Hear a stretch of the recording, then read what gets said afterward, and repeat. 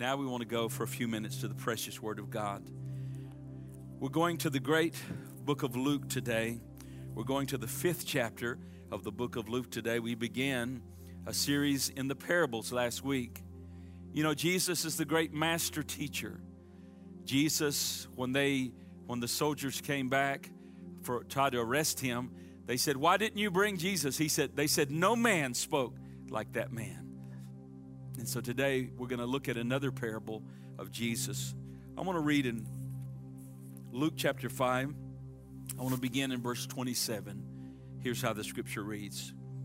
It says, "After that he went out, and he noticed a tax collector named Levi," Matthew. "He was sitting at the tax booth, and he said to him," now listen, the greatest words that Matthew ever heard were these words. Jesus said to him, "Follow me." And he left everything behind, and he got up and began to follow him. That's the greatest decision that Matthew ever made. Certainly he was a rich man. Most tax collectors, maybe all of them, were wealthy in that day. But yet he saw something of greater value. He saw something that his heart was longing for. He left all of this world, all of its riches, and made the greatest decision he's ever made. He left everything, and he began to follow. I can tell you this, if Matthew, had not made that decision, we would not be speaking about him today. But we're speaking about him and the writings that he gave about Jesus because he made a commitment to Jesus. And it says, and Levi gave a big reception for Jesus in his house. And there was a great crowd, and tax collectors and other people were reclining at the table with them. Now notice the Pharisees and the scribes began grumbling. There are always those people grumbling at his disciples, saying, "Why do you eat and drink with tax collectors and sinners?" Jesus is going to answer that. And Jesus answered and said to them, "It is not those who are well who need a physician, but it's those who are sick. I have not come to call the righteous, but sinners to repentance." And they said to him, "The disciples of John often fast and offer prayers. The disciples of the Pharisees also do the same, but yours eat and drink." And they were kind of saying, your disciples are not really as spiritual as we are. And then Jesus said this in verse 34, "You cannot make the attendants of the bridegroom fast while the bridegroom is with them, can you? But the days will come when the bridegroom will be taken away from them, and they will fast in those days." In other words, Jesus is going to die on the cross, resurrect, go back to heaven, and during the church age, we are to be fasting in these days. And then verse 36, he gives another parable. And he was telling them a parable. "No one tears a piece of cloth from a new garment and puts it on an old garment. Otherwise, he will both tear the new, and the piece of the new will not match the old. And no one puts new wine in old wineskin. Otherwise, the new wine will burst the skins, and it will be spilled out, and the skins will be ruined. But new wine must be put in fresh wineskins." And he says, "And no one, after drinking old wine, wishes for new. The old wishes for the new. For he says, the old is good enough." Father, bless the reading of your word today. And we ask it in Jesus' name. Amen and amen. The message today is this: the parable of the cloth and the wineskin. And today in the message, today in the teaching, we are going to learn 3 things about Jesus. We're going to get 3 pictures of our Savior. Now get the story here. Please get the picture here. Levi, Matthew, a notorious tax collector, has been converted. Can you imagine that kind of stir? Tax collectors were in many ways hated by their own Jewish people because they were collecting taxes for the Roman government. They were seen as traitors and pawns of the Roman government. And maybe some of those Jewish people, they really thought that some of the tax collectors were beyond redemption and they were going to be excluded from the kingdom of God. But that's not what Jesus felt like. Jesus saw and heard Matthew's heart, and saw in him something that could be redeemed and something that he could use. And he said to him, "Follow me." And he began to follow him. And Levi, Matthew, was so excited about his new life. He threw a big party and he celebrated his new life in Jesus Christ. He invited all of his sinner friends. And by the way, that's what we need to do. We need to invite lost people to the table with Jesus. We need to invite lost people to let them know that Jesus loves them and he can save them. We don't need to partake of the grace of God and then not invite others that haven't partaken to the table. We need to let them know that Jesus is the bread of life. And they can come to the table. And so here's Matthew, Levi, and he invites his publican friends. He invites his former co-workers. He invites sinners and lost people. And they're there with Jesus. And Jesus went there with them, reaching out to them. And the Pharisees asked the question, "Why do you eat with publicans and sinners?" In other words, if you claim to be a teacher from God, why are you eating with those who don't obey the law of God, was their thought. And then John's disciples come and they also ask him a question. Why do the Pharisees fast? Why do we fast, but you and your disciples do not fast? And Jesus is going to give 3 pictures of who he is. I'm going to tell you what we need today. We need to realize who Jesus is again. We need to get a picture of Jesus again. We need to get a fresh revelation of the old revelation of what the Bible really says Jesus is and who he is and what his mission is. There's a lot of people that are familiar with Jesus, but familiarity, as often has been said, leads to contempt. I want you to know today, Jesus is going to show us in these 3 parables. He's going to answer the question of John's disciples. He's going to answer the questions of the Pharisees about who he is. And we're going to get 3 illustrations from this teaching of Jesus about why he came. The first one is this. Who is Jesus, Pastor? I want you to know that Jesus is a physician for the soul. He is a physician for the soul. The Bible says here that he ate with sinners, and this offended the Pharisees. This offended because we have to understand in Eastern culture, sharing a meal with someone is not like sharing a meal today. But in Eastern culture, to share a meal with someone meant more than just sitting down and eating a meal. But when you ate with someone, you were in covenant with them. You were bonding together with them. You were becoming allies with them. And that's why Jesus instituted the Lord's Supper, because we just partake of the Lord's Supper. And what it is, that supper binds us together. That supper says that we are the family of God. That supper, when we eat the meal at the Lord's table as we've just done together, what that means is this. That means that we have all that know Jesus Christ have drank of one Spirit, and we've all been baptized into one body.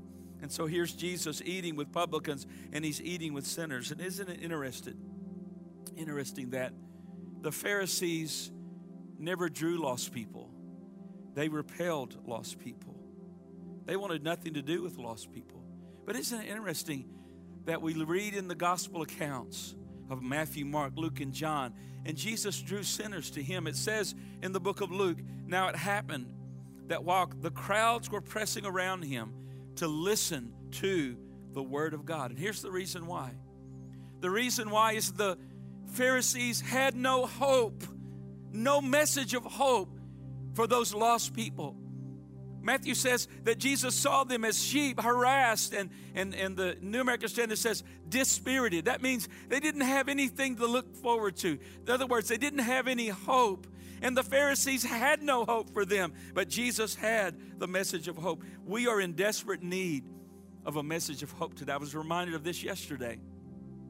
Yesterday I was in downtown Dallas, and I was riding through, and somebody had a wreck. And I was in almost an hour and a half, almost standstill traffic jam. We were creeping along there for like an hour and 20 minutes. It just went on and on. And as we crept along there, I noticed a lady got out of the line and got in the shoulder. And I thought, well, that's curious, because we're wanting to get out of there. And so I creeped up there, and I rolled my window down, and I said to the lady, "Are you all right?" And she said these words, yes. She said, I'm all right. My car's getting a little hot, and I thought I would just turn off the motor for a moment. I said, ma'am, I'm sorry. I don't have any water to put in your radiator. I don't have any antifreeze. And she said, well, that's all right. And then as I was about to roll my window up, I said to her, but I want you to know that Jesus loves you. And I'm going to tell you, when I said that, something happened. I can't explain it. I could tell something gripped her. It was like a moment of hope had gripped her. Something touched her spirit. And she shared, and she rather smiled, and she said to me, that's what I needed today.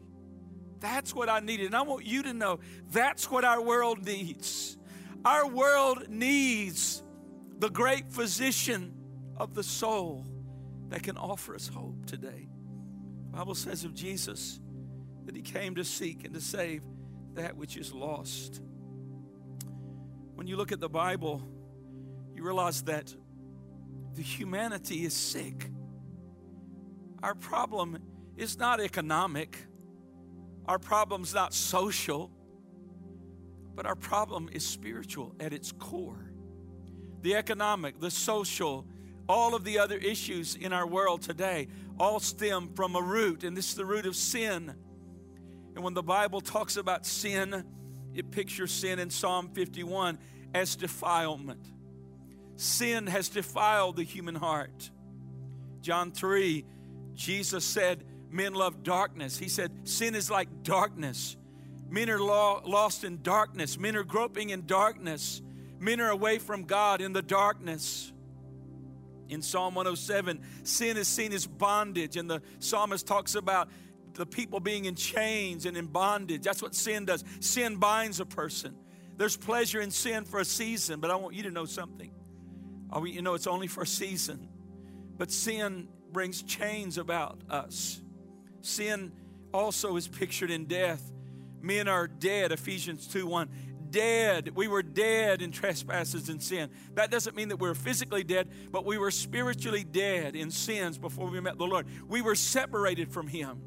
Remember the parable or the story of the prodigal? He said, my son was dead. He wasn't physically dead. He was just away from the Father. When we're without God in spiritual death, we're out of a relationship with God. But disease is frequently seen, especially in the Old Testament, about sin. It's an illustration of sin. Notice what Isaiah says in Isaiah 1:5. He said, where will you be stricken again as you continue in your rebellion? He's talking to God's people who've turned into sin. He says, the whole head is sick and the whole heart is faint. From the sole of the foot even to the head, there is nothing sound in it, only bruises and welts and raw wounds, not pressed out or bandaged, not softened with oil. What a horrible picture of people in sin. This is what God sees. We don't see it from the outside, but from God's vantage point, it looks like oozing wounds. It's like a disease in the human life. Jeremiah said it this way about the heart being sick. He said, the heart is more deceitful than all else, and it is desperately sick. Who can understand it? How did the human race become sick? How did we get sick as a human race? I can tell you, when Adam and Eve came from the fingertips of God, they weren't sick. They were in relationship with God. They were innocent. They lived in the glorious presence of God. They walked with God in the garden. But you know, in this parable and in this analogy of sickness relating to sin, we can think of this. Sickness can be traced to the invasion of germs. Just like this coronavirus, that's infecting people all over the world. It's a germ, it's a virus. Sin secretly entered the human race. And if you think about this, and many times when someone's sick, they begin to decline. Our culture's declining. Sometimes there's a sudden failure, like in Noah's day when the whole society was judged. Perhaps the person collapses. Perhaps they experience pain. They certainly begin to affect others. You realize that sin in someone's life, we affect our families, our marriages, our children. And if the germ is not destroyed, it will destroy them. Paul said it this way, the wages of sin brings death. Death is deadly. The entire human race has been infected with sin. But there was only one who came to this earth 2,000 years ago who was never infected with sin. His name was Jesus. The angel said, his name shall be called Jesus, and he shall save his people from their sins. Paul said it this way, he who knew no sin became sin for us, that we might become the righteousness of God in him. And isn't it interesting that someone can be sick and it can't be as obvious? Some people are very sick. I've been to so many hospitals, and you can tell. I've seen some of our dear church members on ventilators, and they were sick and hanging on to a thread of life. Other people are carrying infection, and they don't even know it yet. The symptoms are not even there. And isn't it like that? Isn't it like that in Matthew's day?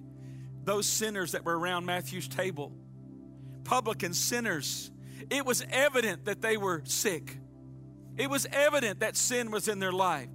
They were violating the laws of God. They weren't serving God. They weren't even claiming to serve God. They were diseased by sin, and it was obvious. But there was another group there that also was infected by sin, but it wasn't as obvious. That was the Pharisees. The Pharisees said to Jesus, I'm not sick. We're not sick. But the problem was they were sick. They were sick because outwardly they pretended to be righteous, but true righteousness has to touch us inside or it's not righteous. What is it? Jesus is the great physician of the soul. What do we know about this? Here's what Jesus does. He diagnoses sin and he performs a perfect cure. There's not 50 ways to God. There's not 50 ways to get cured from this disease. There's only one great physician, and there's only one answer to the issues of life. There's only one answer that can heal the sin sickness of our soul, and it's the grace and the power of Jesus Christ as he forgives our sins. He gives us a new heart, and he makes a radical change. He did not change Matthew on the outside. He changed him on the inside. He gave him a brand new heart, and he can give you and I a brand new heart. Hallelujah to God. Think about it.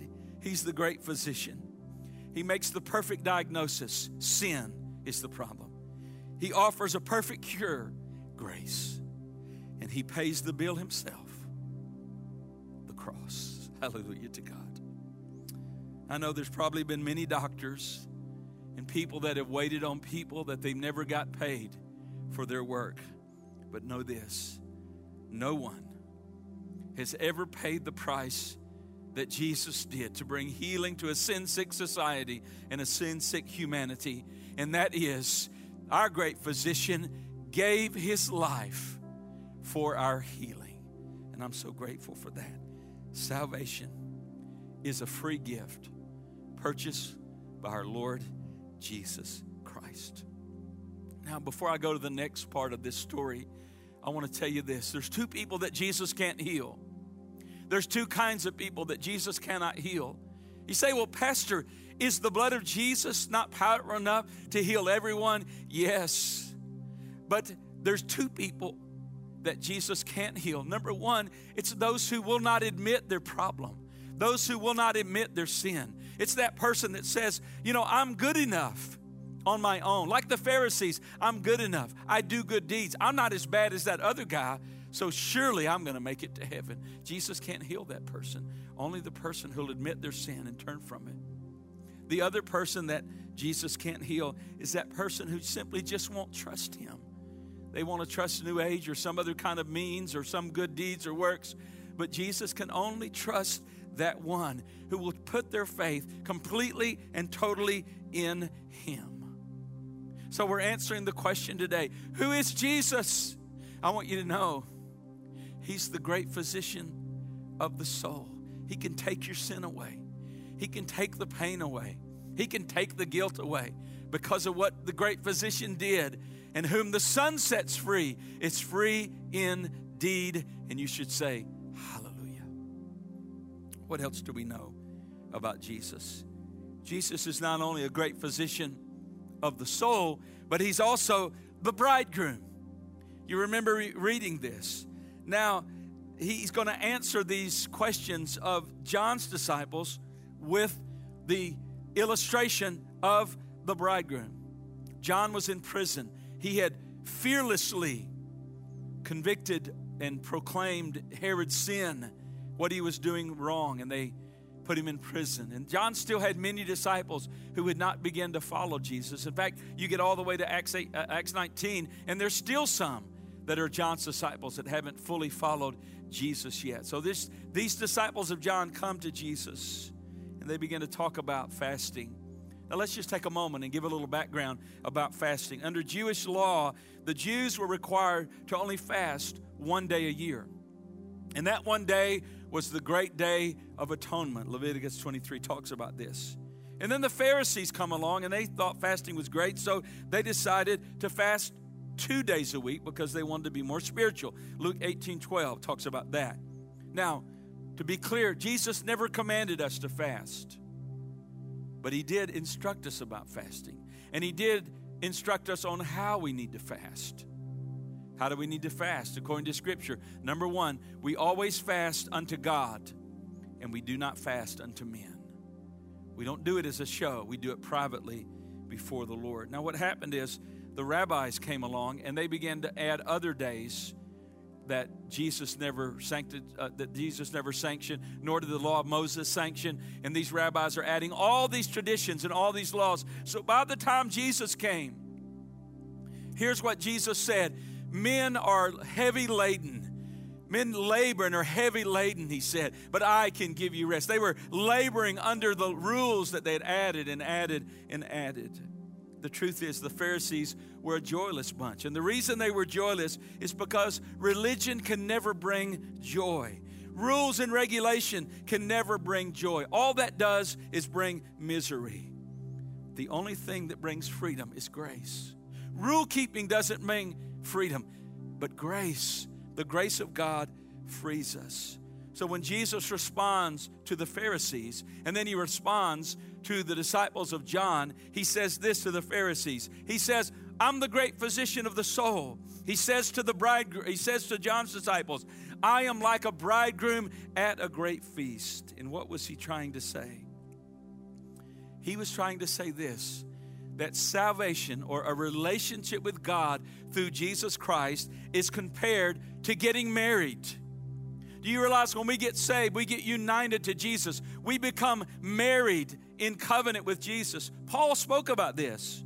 Romans 7:4. Therefore, my brethren, you also were made to die to the law through the body of Jesus. Notice, so that you might be joined to another. That means married to another. So what is marriage? Marriage is a loving relationship. Just like salvation is a loving relationship. God so loved the world that he gave his only begotten Son. But I want to be clear here. It takes more than love to have a marriage. Now you need to understand that. It takes more than love to have a marriage. It takes more than good thoughts about your future bride or bridegroom to have a marriage. It takes more than special feelings to have a marriage. Well, Pastor, what does it take to have a marriage? I don't know how many weddings I've done, but there's one key thing that it takes. And you say, what is it? It's this. In every wedding we perform as ministers, this has to happen. I will. Do you take this one? I will. Do you take this one? I will. Till death do us part. Yes, I will. The will has to be involved. And do you realize today that being saved is more than having right doctrine in your mind about Jesus? It's more than having good feelings about Jesus. Salvation comes at that point in time when a person yields to the gospel, a person responds to the gospel, a person submits to the lordship of Jesus Christ. Think about it. The great confession, whosoever will call upon the Lord Jesus Christ will be saved. If we believe in our heart that God has raised him from the dead, if we confess Jesus as what? Lord. That's lordship. We come under his lead. We say, I will yield my will to your will. Marriage. Marriage begins with love, but it leads to joy. How strange would it be if people went to a wedding and they treated it like a funeral. That would be the strangest wedding in the history of the world. And Jesus is saying to the Pharisees, the bridegroom is here, I'm here, and there's joy. People are being joined to me in salvation. People are calling upon me. I'm washing their sins away. It's like a celebration, but you want to turn it into a funeral. Think about what happens when a person is joined to Jesus. We have the joy of sins forgiven. We have the joy of answered prayer, the joy of fellowship, the joy of forgiveness of sins, the joy of service, the joy of bringing fruit for God forth. What does a bride think about as they're married in those first few years? They begin to think about children. They begin to think about bringing fruit forth. And what a joy it is, and marriage is to be. And a Christian, we ought to desire to bring fruit forth for God. When we start to grow, we start serving God. We start winning souls. We start making a positive difference in the family of God. I want you to know there's joy in that. Who is Jesus? Jesus is a physician that heals the soul. Jesus is a bridegroom that brings into our soul, like a marriage, joy unspeakable and full of glory. Why is it that Christians treat Christianity like a funeral? Why is it that Christians are so sad and so miserable when Jesus said it's like the bridegroom joined to the bride? It's like a wedding celebration. What a thing it is. Now we know now that our great bridegroom, we're separate. Jesus said in the scripture I read in our text, he said, listen, there's going to be a time when there's fasting. He said, because the bridegroom, he said, I'm going away. And right now, Jesus is in heaven. But we're longing for our bridegroom to come back. And in this time, we're waiting on him. We're serving him. We're doing his work. We're fasting during this time. But I want you to know very soon, there's coming a time when Jesus is going to come back. And we're going to be gathered together to him. There's going to be a great marriage supper of the Lamb. And it's going to be joy forever and ever. And sorrow and suffering will flee away. What's Christianity about? Isaiah said it's like drawing joy from the wells of salvation.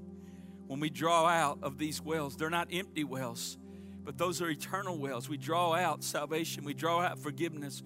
We draw out comfort. We draw out strength. We draw out the gifts of the Spirit.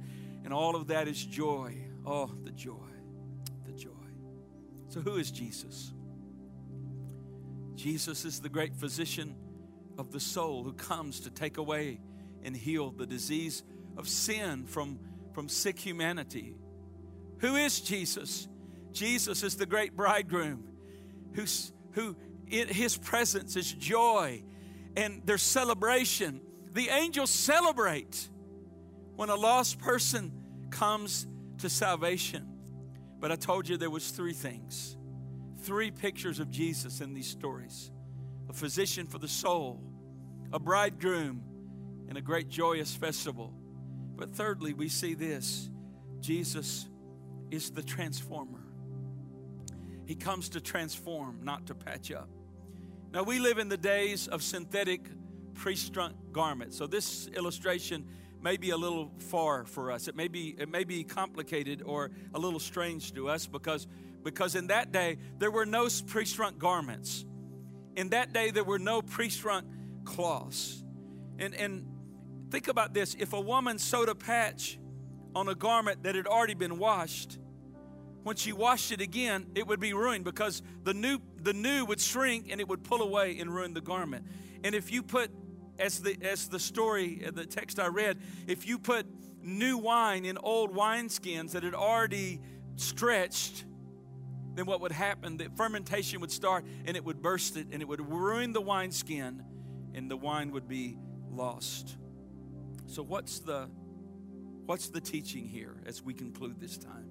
The teaching is this.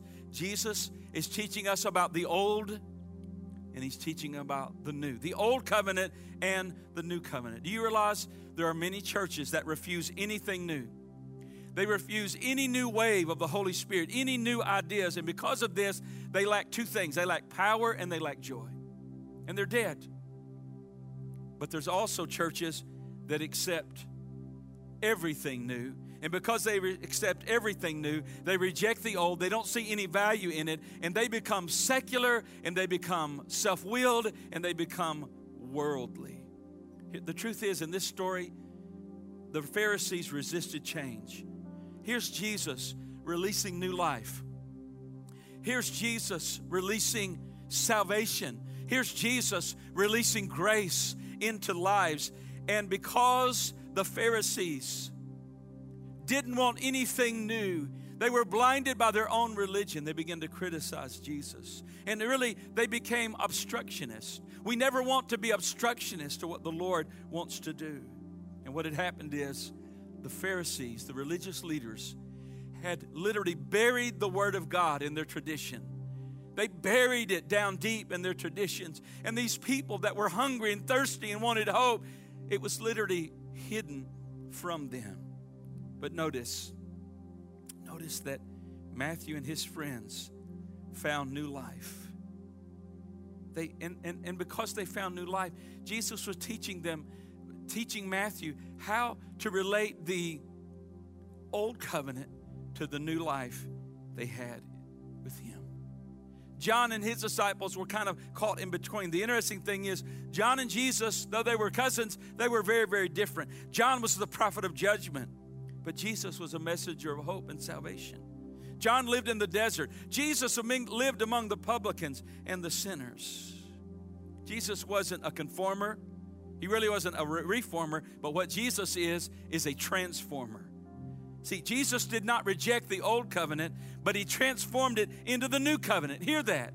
That's so important for us New Testament believers. Jesus did not reject the old covenant, but he fulfilled it in the new covenant. Jesus is not against the old covenant. Paul said in his writings, all scriptures given by inspiration of God. The words of Jesus. Do not think that I've come to abolish the law or the prophets. I did not come to abolish, to fulfill. Now think about this in conclusion. I can destroy a seed in one or two ways. If I had a seed in my hand, I could take it and put it on this hard concrete, and I could take a hammer and I could crush that seed, and it would be crushed in 1,000 pieces and destroyed. But I could destroy it in another way. I could take it and I could plant it in the ground, and it could germinate. And as it germinated, it would come up and be completely, the seed's gone. The seed's destroyed, but all of a sudden, it's transformed into a beautiful tree of some type. Now think about that. Jesus did not come to patch up the old, worn-out Jewish religion. He came to fulfill it. He came to fulfill its meaning, its types, its shadows in his life, in his teaching, in his death, in his resurrection. He transforms the old by fulfilling it in the new. So think about it. How does the physician heal the body? He heals the body by allowing it to heal itself. See, today our bodies are not the same that they were yesterday. Do you realize that millions of new cells have been created and have been manufactured, and the new is coming out of the old? Think about this. A bride and a groom do not destroy their home when they're married. They fulfill the new out of the old. The old generation, in turn, gives birth to a new generation. There's continuity, but there's not conformity. A new home is like the old home that they were raised in, but yet it's different. Every baby is like every other baby, but yet they're different. So think about this. How does transformation take place? This teaching shows us that transformation that Jesus wants to perform in each of our lives does not come from outward, but it comes from the inward. It comes from being united by Him. It comes, like the book of Hebrews is showing the Hebrews, listen, the new is better. The new is better than the old, and the old is fulfilled in the new. And the moment a person trusts Jesus, it says, therefore, if there's anyone in Christ, he's a new creation. Old things have passed away. Behold, all things have become new. Think about this as I conclude today. Think about this morning. There's something in each of us that resists change. Each of us have that. And what happens is when we are not willing to allow the Lord to change us, churches become, instead of being transforming fellowships, they become places where people judge any new thing the Holy Spirit wants to do. Now, I think we need to be careful of false fire, but I think we need to be more careful of no fire. We need fire. And what we need is God to infuse His new wine of Holy Spirit life in us every day, and go from glory to glory to glory to glory. I conclude with this. There is always something old and something new, because the old, the new grows out of the old by the transforming power of Jesus Christ. Do not throw away the old, and do not be afraid of the new.